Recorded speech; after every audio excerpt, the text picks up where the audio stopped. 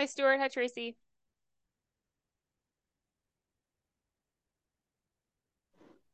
Morning. Hi, Good Megan. Morning, morning. Stuart. Morning, Tracy. And jump right in. Uh-oh. Already having audio issues. Let's see.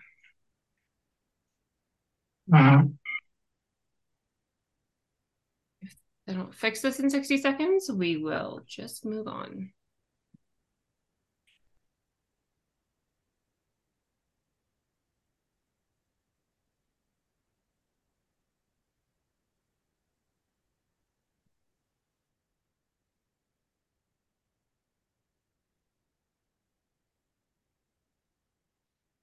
I figured out the problem is not always in the same place, which makes it tricky to solve. All right. Um, let's hope this sticks. I'll share my screen and we'll get started. Oops, hang on.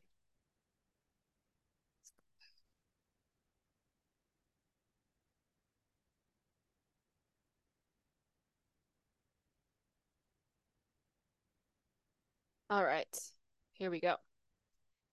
So question one, can you provide some information on why some people struggle to lose weight even when they are consuming fewer calories than they're burning? Okay, so first of all, precisely and accurately measuring calorie burn and intake is a very inexact science outside of a research setting. And even within a research setting, it's difficult and quite expensive to do. You need to tightly control food intake by giving subjects everything that they'll eat. Plus, you then need something called the metabolic chamber to accurately measure energy expenditure. So, generally, if someone isn't losing weight, I think that there's probably something in the energy input or output side of the equation that's not being properly accounted for. That's probably most often on the energy output side. So fitness trackers do a pretty poor job of actually telling you how many calories you burn during and away from exercise. And it's also difficult to measure resting metabolic rate. There are some equations that you can plug your metrics into and approximate your RMR. Otherwise, you really have to go to a metabolic testing center and measure gas exchange. But then on top of RMR, you also have, that other component of, how much you're burning walking around during the day and during exercise, which is very, like I said, difficult to measure outside of a metabolic chamber. Additionally, when people go into a calorie deficit or excess, there's a spectrum of responses, excuse me, when it comes to um, non-exercise activity thermogenesis, which is energy expenditure outside of, actual exercise. So some people dramatically decrease their NEAT when they're in a caloric deficit, while others don't compensate nearly as much, which probably plays a role in how easy it is to lose weight while restricting calories. There will be some level of metabolic adaptation to caloric deficits as well. And for those who naturally keep their NEAT up, it's going to be far easier to lose weight compared to those who naturally stop getting up and moving and fidgeting around during the day. Of course, apart from very, sorry, we're just gonna stop this. Sorry if the audio quality gets a little bit worse, but I'm not gonna mess with it today. Apart from those very understandable errors in the calories in and out model, things like hormones definitely come into play. So whether that's cortisol or whether it's thyroid hormones or sex hormones, those can certainly, play a role in somebody not losing weight when they're in a supposed caloric deficit. I forgot to mention the error could also be on the caloric input side. So even with very precise tracking of food intake, things like differences in the gut microbiota may impact how much energy somebody actually extracts from their food. So going back to other factors outside of kind of that, calories in, calories out equation, you have the hormones that could play a role. Sleep may also have an indirect effect on weight loss because sleep quality often goes down when in a caloric deficit. And at least larger deficits for longer periods of time definitely seem to negatively impact sleep. And the consequences there may be higher levels of stress hormones, circadian disruption, and changes in hormones related to appetite and satiety, which could ultimately impact how easy it is for someone to lose weight. And genetics may also play a role as well, although I think that's probably a very small factor at play. Total body muscle mass could also be a variable here, as muscle mass, skeletal muscle mass in particular, is a large contributing factor to resting metabolic rate and daily calorie expenditure. So the more muscle you have and the more that you're activating, the more calories that you'll be burning. And that the activating part comes back to both NEAT and also just the exercise that you're doing. So to that extent, I would imagine that participating in resistance exercise or not plays a role in weight loss during a calorie deficit because it helps skew weight loss toward fat and away from muscle. And therefore, the more muscle you have, the more the higher your RMR is going to be, the more calories you'll just be burning naturally throughout the day. All right. Question 2. I have heard that high fructose corn syrup is processed differently by the body than other sugar. Is high fructose corn syrup worse than other types of quote unquote bad sugars? And if so, why? Okay, so first of all, when we're talking about sugar, generally speaking, you kind of have to put it into context before you call something good or bad, right? So if it's in the context of a whole foods nutrient dense diet with a lot of fiber and micronutrients, even if some of that sugar is coming from the more processed types of sugar, that's totally different than somebody eating a standard Western diet who has metabolic syndrome and is living on soda and processed food, right? So fructose, if we're talking about fructose, in and of itself, it does kind of get a bad rap. But again, it's not harmful in amounts that you would naturally consume in a well-balanced whole food diet coming from things like fruit, maybe some honey. High fructose corn syrup gets singled out as a really big culprit for things like diabetes and metabolic syndrome because it's easy to consume a lot of it at once in liquid form, such as in the form of soda and other sugar-sweetened beverages. So those two things, the ability to consume a lot of it at once and in a liquid form. A liquid form increases absorption, especially if it's consumed on an empty stomach. So those two things make fructose potentially problematic from that metabolic health standpoint. Apart from high fructose corn syrup, sucrose, which is 50-50 fructose and glucose, is the other most common source of fructose in the Western diet and will largely be coming from added sugar in things like processed foods and baked goods. The biochemistry of fructose gets a little bit complicated. We'll link to a study or two in the show notes for those who want to dive deeper. But the gist of it is that excessive fructose consumption may ultimately lead to ATP or cellular energy depletion, due to the fact that fructokinase, which is a key enzyme in fructose metabolism, is poorly regulated in the liver, unlike enzymes that are involved in glucose metabolism, for example. So this fructose-induced cellular energy depletion has been suggested to cause inflammation and oxidative stress at the level of the kidneys, the liver, and also the vasculature. Excessive fructose can also promote fat deposition in the liver and increase triglyceride synthesis. And another reason that fructose is implicated in metabolic syndrome is that it can increase uric acid production, and uric acid in high amounts is implicated in cardiovascular disease, hypertension, and other metabolic pathologies. So again, if you're metabolically healthy and you're getting fructose from a well-balanced whole foods diet that includes some fruits, maybe some honey, there's nothing to worry about. When you start pushing fructose up to kind of 50, 60, 70 plus grams a day. And, in the literature, oftentimes they're using like 250 grams of fructose a day, which is a massive amount. So when you start pushing fructose up to those higher levels every day and combine that with someone who is sedentary and already struggling with metabolic health, that's when problems seem to arise.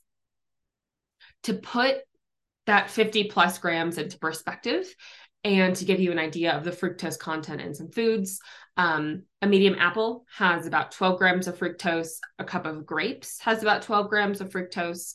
Now remember, those fruits are also coming with phytonutrients and micronutrients and fiber.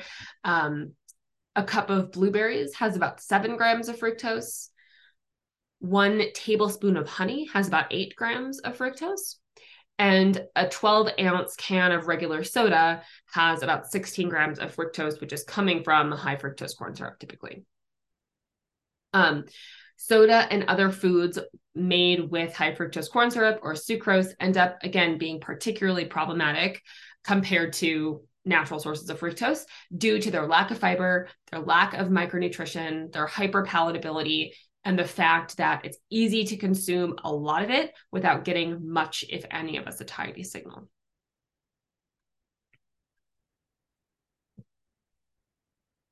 Question 3. Will you share insight on the risks of using scratched nonstick cookware? If purchasing nonstick cookware for someone, do you have a recommendation of material and possibly brand?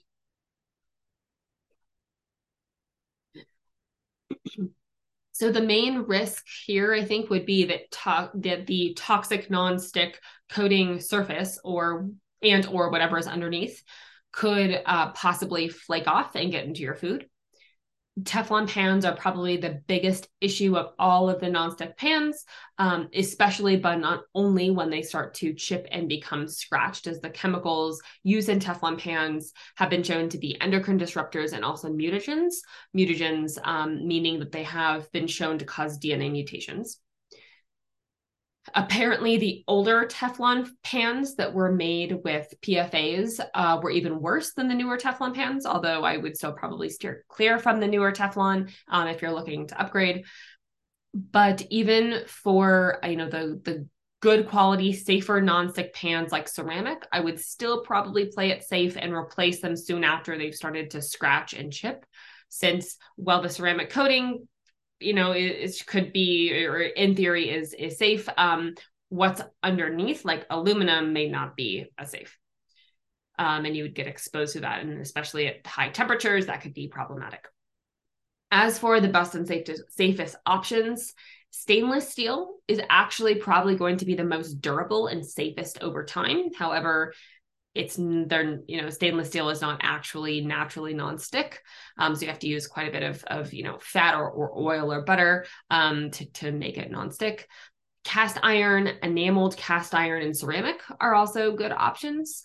When it comes to specific brands for safe nonstick ceramic pans, I think Caraway, Green Pan, Green Life, and Our Place are some of the better options out there.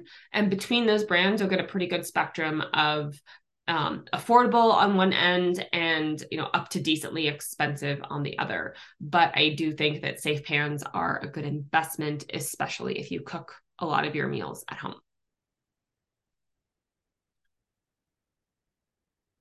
And that's all I have. So Stuart, Tracy, please feel free to follow up with related or unrelated questions or comments.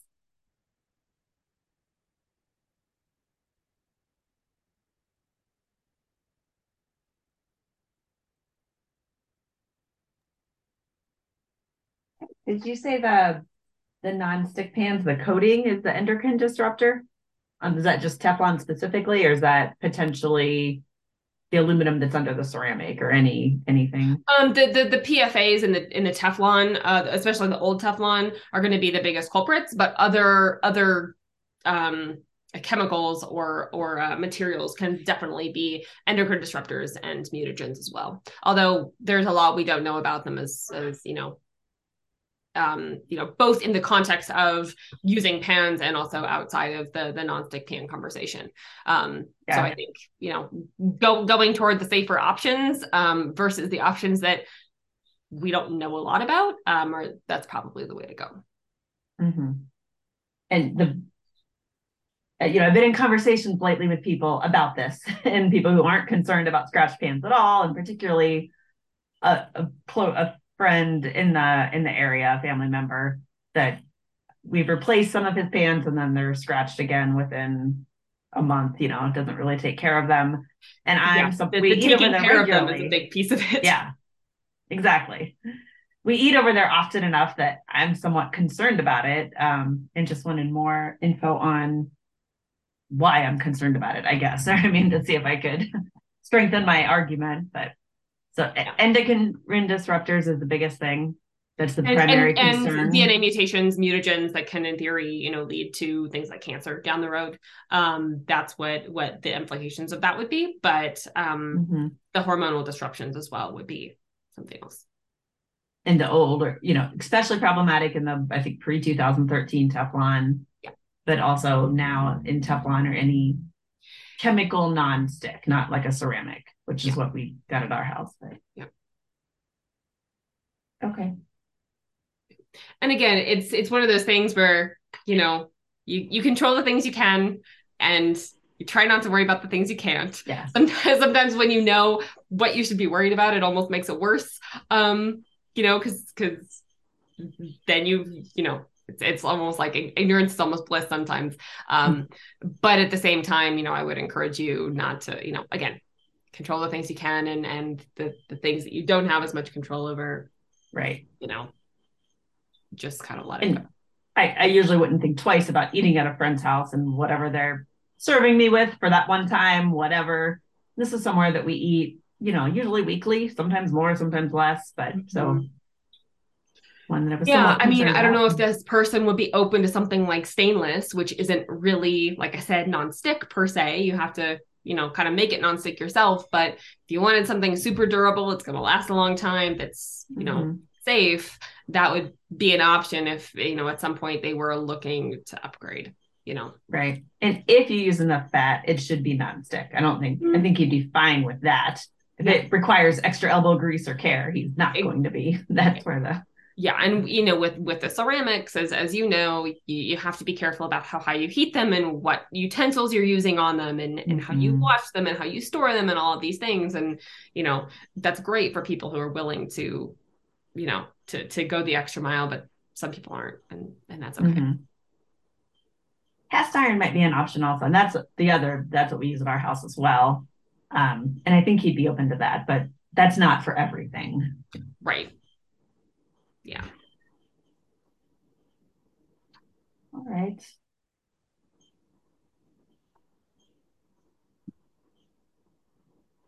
Megan. Hi, Stuart. Can you hear me? Yeah. So I don't really know whether I'm not able to. Now we're not hearing you very well. The companies like Green Pan that have nonstick ceramics, is there any good information about what they're making that coating out of? There is. I don't recall off the top of my head, but they do disclose it on their website. Okay. And it's your feeling that that's going to be better than Teflon? Yes. Okay. I've always wondered about that. I've been using Green Pan for a long time. They're definitely sensitive to being overheated. Once they're overheated, they're not as nonstick, or they become completely not nonstick. Yeah. You also mentioned stainless steel. Is there any reason why mild steel, if you don't mind having to season it like you do a cast iron pan, is a bad idea? Sorry, is there any reason why what? Why mild steel? Mild steel? I don't have one, but I have a friend who has a really nice mild steel frying pan that you have to season just like you do with a cast iron pan. Oh, sure. I'm not as familiar with that, but I would think that it would be just fine. If it's okay. steel and you're seasoning it like cast iron, I don't have any reason to believe that that would be harmful in any way. Yeah, that's what I thought, but I just thought I'd throw that out there. Yeah. See what you did. Yeah. And I'm more than happy, you know, whether we're talking about, you know, the quote unquote safer ceramic pans or anything else, if there's evidence out there that people know about, you know, I'm more than happy to change my mind about things. But that's kind of where things stand in my minds right now. Cool. Yeah. Thank you. I think the ones that we had bought for the house, for my friend's house, were anodized aluminum. I don't have it up right now, but okay, I think that's what's below the ceramic typically. Well, it wasn't ceramic. Sorry. Oh, it's not ceramic. Okay. No. Okay, because oftentimes there's the ceramic coating and then there's aluminum underneath, which again can become problematic, like I said, when the ceramic starts to chip. But I don't know about the, you know, aluminum in particular. I don't love cooking with aluminum. I think there are some, you know, potential endocrine disruptors there. I don't know about the stability of, you know, different types of aluminum that have been treated. Okay. Yeah.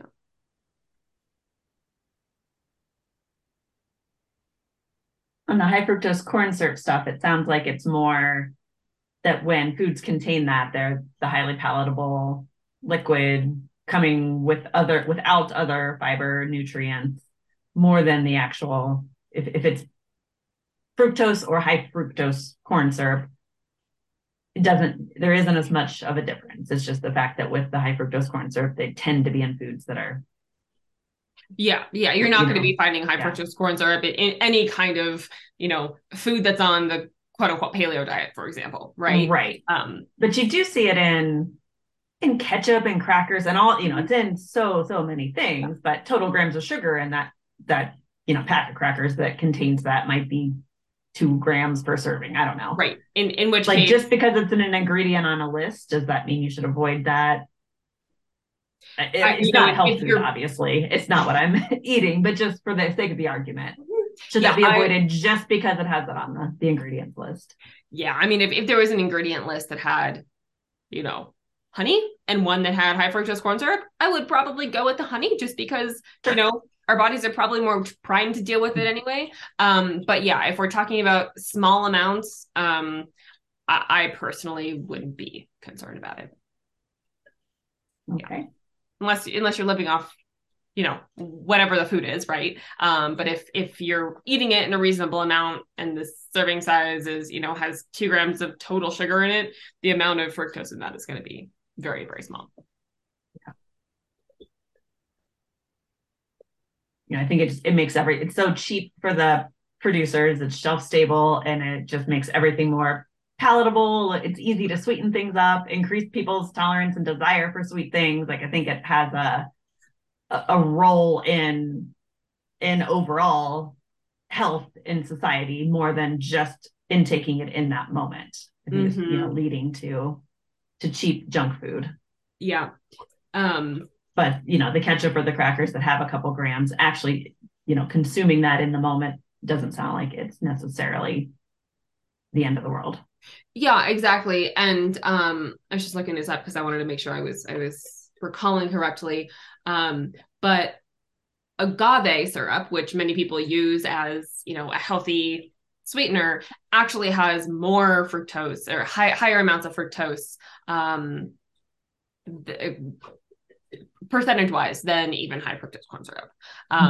Yeah, you know, I have heard that. So it's one of those things that, you know, I'd be looking at the total fructose load and also the context of the person in the diet versus looking at very small amounts of really any kind of sweetener.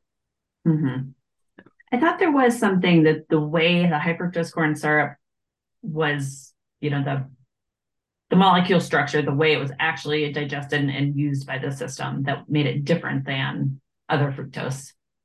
Not to my knowledge, but it's certainly possible that I've missed something. Yeah.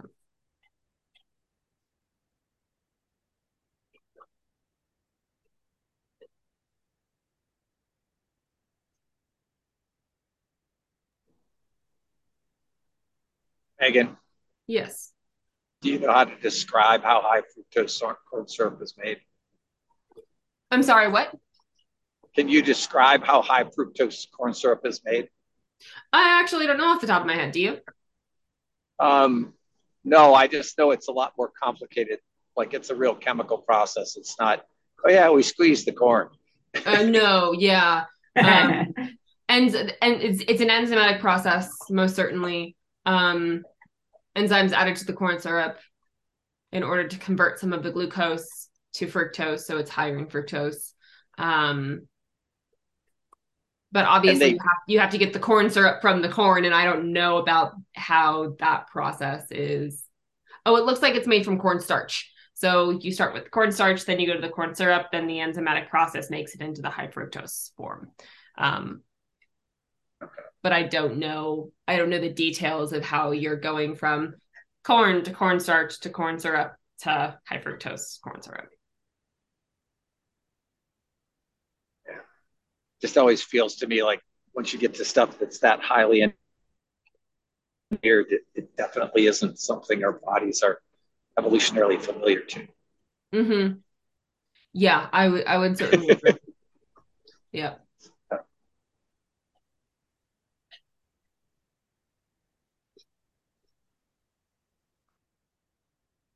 Something we talked about a while ago on here is the 12-hour fast overnight. Mm-hmm. And it sounds like that is 12 hours is not enough for any kind of, I forget what the term was, cellular clean out. Autophagy. Yeah. Autophagy. Yeah. So why the number 12? Like, why is 12 hours still an important amount of time or something to shoot for if it's not enough for that? Because that was like 14, 16 plus to get to autophagy. There are probably other benefits of having an extended, say, fasting window, whether they're metabolic, you're having you're keeping your glucose more steady and your insulin more steady for a longer period of time, whether they're related to digestion, giving your digestive system a break for a period of time, especially overnight, is that's just it makes sense that you're not eating when you're sleeping or when you should be sleeping. But for some people, in some cases, 12 hours is too much, if we're talking about, athletes really pushing it and eating more calories, or people who need more calories in general. If you're not able to get it within a 12-hour eating window, I think, dropping that a little bit is fine. But I wouldn't say that 12 is a magic number per se. It's just one that many people recommend. And it's one that I found to be, reasonable for 99% of people to get in enough nutrients and calories, but also to, reap the benefits of not having food coming in for a period of time, even if those aren't really related to autophagy. Yeah, I think it is a reasonable time, and we eat dinner later than I want most nights. I've been trending earlier, but still a lot of times it comes in later. But I'm trying to time out that 12 hours in the morning then to start breakfast.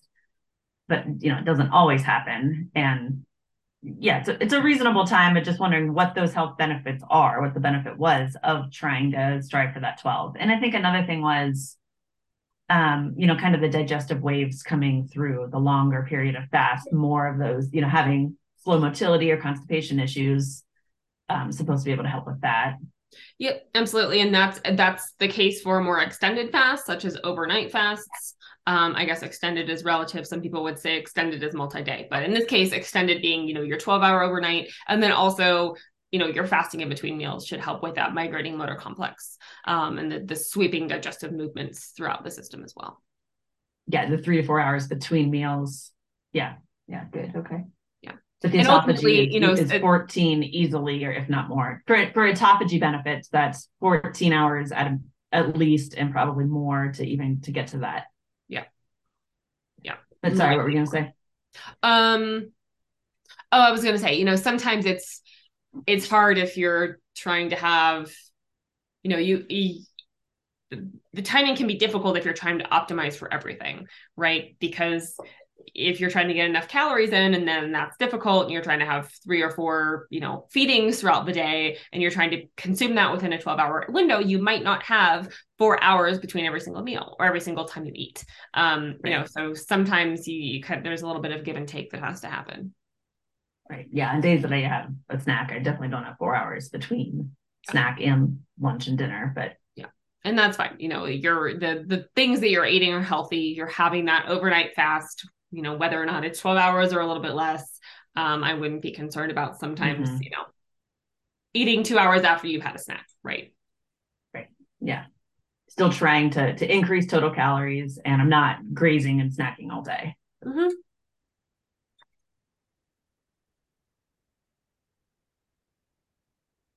Do you know anything about artichoke extract for lowering LDL cholesterol? It was recommended to my husband recently. There is some evidence on it. I don't know the mechanism of action. It's also good for motility, happens to be.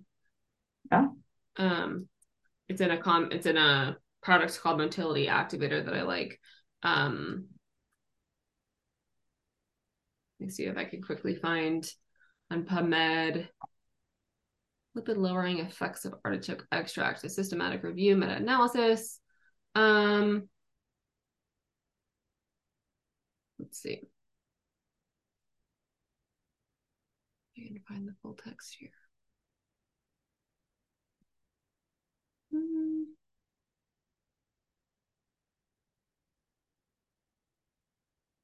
So I'll share my screen. I cannot get the full text, it looks like, but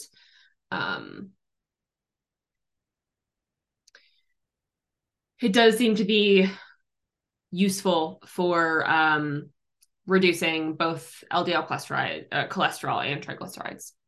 So it has been shown in the literature to be helpful.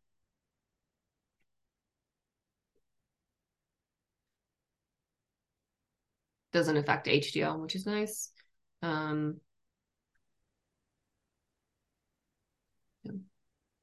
Motility also, LDL, triglycerides lowering and possibly helping with motility.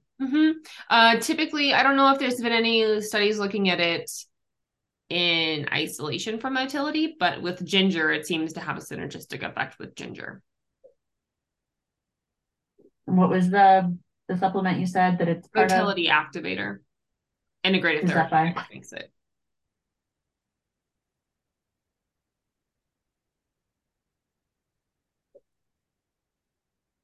I'm not sure from this, I cannot tell. Hang on, let me see if I can. The bottle he has from Jarrow is 500 milligrams of artichoke extract. Okay. Let me see if it has some other non-active ingredients in it. Okay.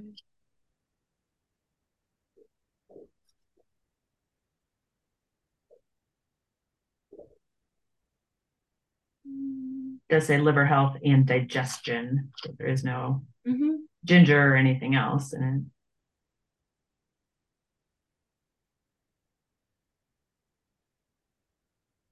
I just want to see age, cholesterol, subgroups.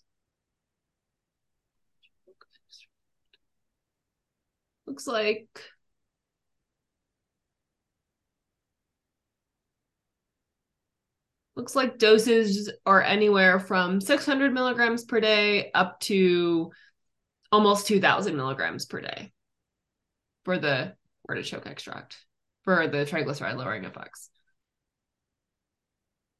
Not sure how many capsules he's taking. It's per capsule, 500 milligrams. Yeah. So, maybe you split the difference and say, a capsule twice daily or something like that to get a pretty average dose there.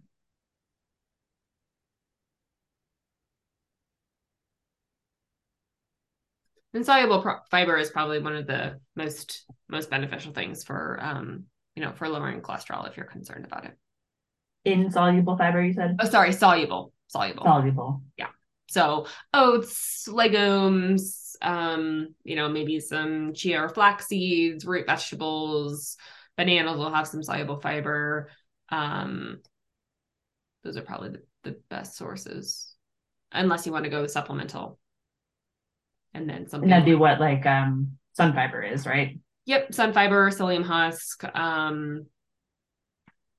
those kind of things. Psyllium seems to be a little bit more irritating to the gut than sun fiber, but they both seem to have a cholesterol lowering effect that's been documented in the literature. You do have to take pretty high amounts of them. I don't recall off the top of my head the amounts of the supplemental fiber. So it might be, worth focusing on the dietary fiber and then, if needed, adding in something supplementally. Or even, what about just a serving, focusing on the dietary fiber and having one serving per day of sun fiber or psyllium husk just as an ongoing supplement. Mm-hmm. Yep. And then watching, for most people, saturated fat are going to drive up LDL cholesterol as well. So again, if you're concerned about it, that would be something that, I'd be far less concerned about dietary cholesterol than I would be about dietary saturated fat. And I think we talked before in office hours about, even within the context of dairy, butter may have a different lipid elevating effect than something like high fat yogurt, even if you're equating the gram amounts of fat there.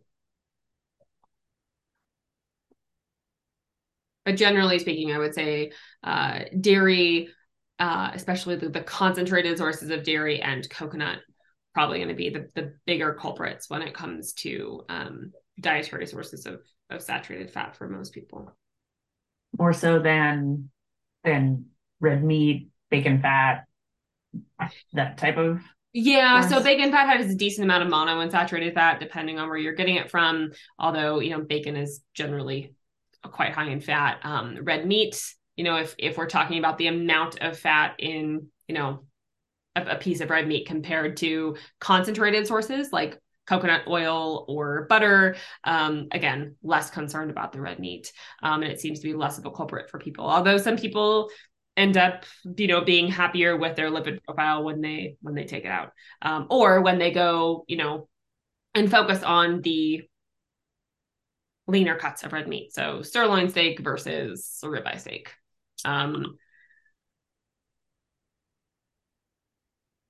Or, your 95% ground beef versus 80% type thing.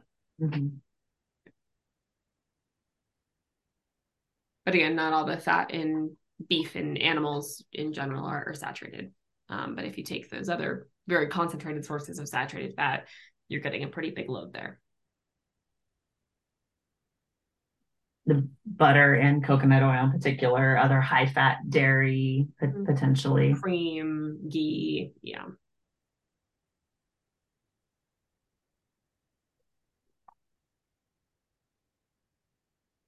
What about cheese? And is there a difference with like aged cheeses versus, a softer brie or even a pepper jack, something? Yeah, I don't think the aging or the the firmness of the cheese makes a difference. In practice, I have seen everyone respond. There's people who seem to respond very dramatically to cheese. And there's people who don't seem to respond really at all to cheese. And it's more like the butter and the ghee and the coconut oils that really drive up their lipids. So I think you kind of have to experiment with cheese. Yeah. And not even just lipid wise, other health benefits or detriments. Is there any difference in an aged cheese? I've always heard was better for you than a soft cheese or unaged. If I would say it's better for you, it's going to have less lactose for people who are lactose intolerant. It may have more protein, although I don't think you can say that across the board. I don't think there are. Okay. Yeah, I wouldn't necessarily call it better or worse for you. Except potentially the less lactose if somebody were sensitive to that. Yeah. Yeah. So if someone's lactose intolerant wanting to add in, dairy foods, usually you start with the fermented ones, kefir, yogurts, maybe some harder cheeses, just because they tend to be more well tolerated than stuff that's softer, soft cheese, milk, cream. Yeah. Yeah, I think that's when it was recommended. It was like reintroducing dairy, starting with aged cheese. Yep.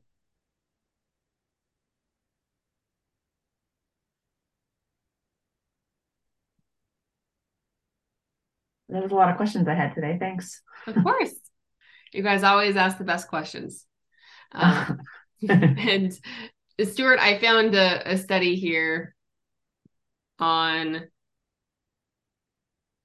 this recent high fructose corn syrup production and its new applications.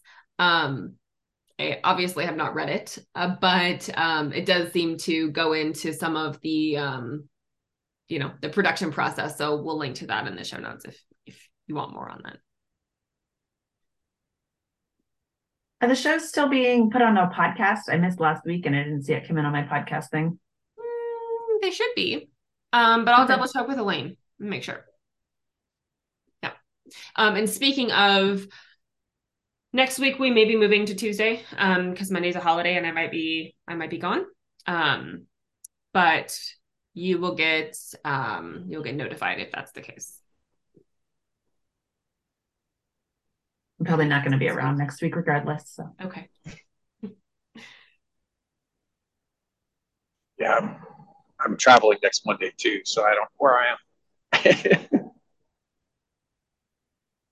All right. Thanks a lot. Have a great week, people. You're welcome. Bye, Stuart. Bye, Stuart.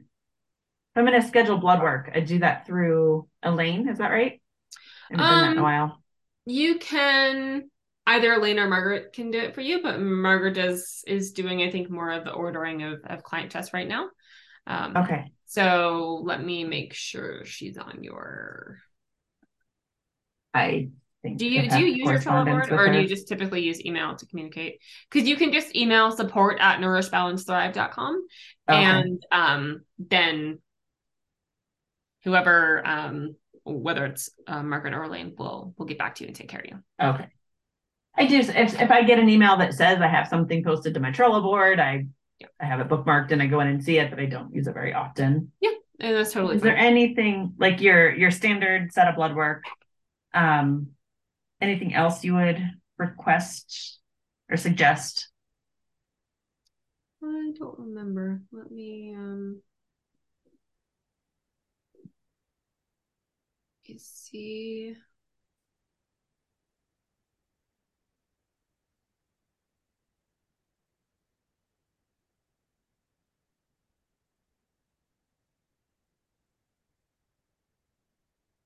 Check my notes.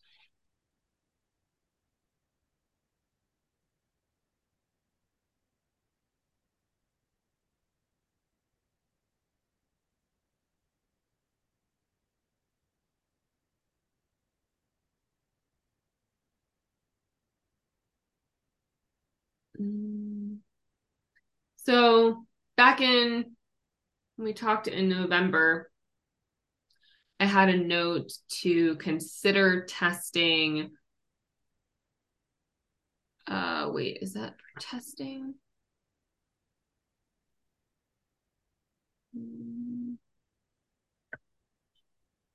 I think we were going to consider testing copper, zinc, and vitamin D. If I remember right, I don't think you had copper and zinc the last time, or potentially ever. And I had copper written down. I'm not sure when these notes are from that I have this scrap of paper from, but I had also on there copper and a soluble transferrin receptor. Oh yeah, that's a more expensive marker. We could certainly run it, but it is the better marker for looking iron deficiency. Let me just look at your numbers here real fast. Yeah, so if you look at your iron panel, iron's low, ferritin's low, TIBC is high, transferrin saturation's low normal, which would kind of point us to this kind of iron deficiency picture. Your hemoglobin and your hematocrit are fine, suggesting there's no anemia going on. I think that's why we wanted to run copper, because copper can also decrease ferritin. So we can certainly price it for you. I don't remember the price off the top of my head. So if we want to look deeper into the whole iron deficiency picture, that would be the next marker to run. Or there's no importance to necessarily do it with this set. A lot of these you like to get together at once. So when you put it into the algorithm that gives, all that information, if we do the copper, which I think was, $20, do another iron panel, we could decide later to do the transferrin and receptor if we wanted deeper diving. Yep. I think if I remember correctly, you want to test ferritin at the same time, but that's cheap by itself. So yeah, we don't have to do the soluble transferrin receptor in the context of everything else that we run. We can decide later if you want to. And the regular set's like $75, is that right? I think about, yeah. Okay. Yep. So yeah, copper, zinc, maybe vitamin D if you want to check up on it. Those would be the ones that we talked about adding this time. And if I were going to prioritize one, it would be copper, probably. Although zinc is also kind of nice to get alongside copper. I think it's about the same price. Okay. And that was, you had recommended a while ago too, more regular oyster consumption, 1 or 2 oysters per day instead of, I'd have a can every few weeks before, but now I eat usually one a day, almost every day. That was for zinc and what else? Mostly zinc. Yeah. Although Mostly oysters will have some copper, they will have some iron. They're quite nutrient dense, but mostly for zinc. There were a couple of markers that kind of pointed us to maybe supposed zinc deficiency, but the only way to know, even though, all of these markers are imperfect, because they're not looking at, the zinc levels in all of your tissue, just the zinc in your blood. But that will kind of get us one step closer to figuring out if that's enough for you. All right. Well, thank you for all the questions today. You're welcome. Good to talk to you and have a great week. Thanks, you too. Bye. All right. Bye, Tracy.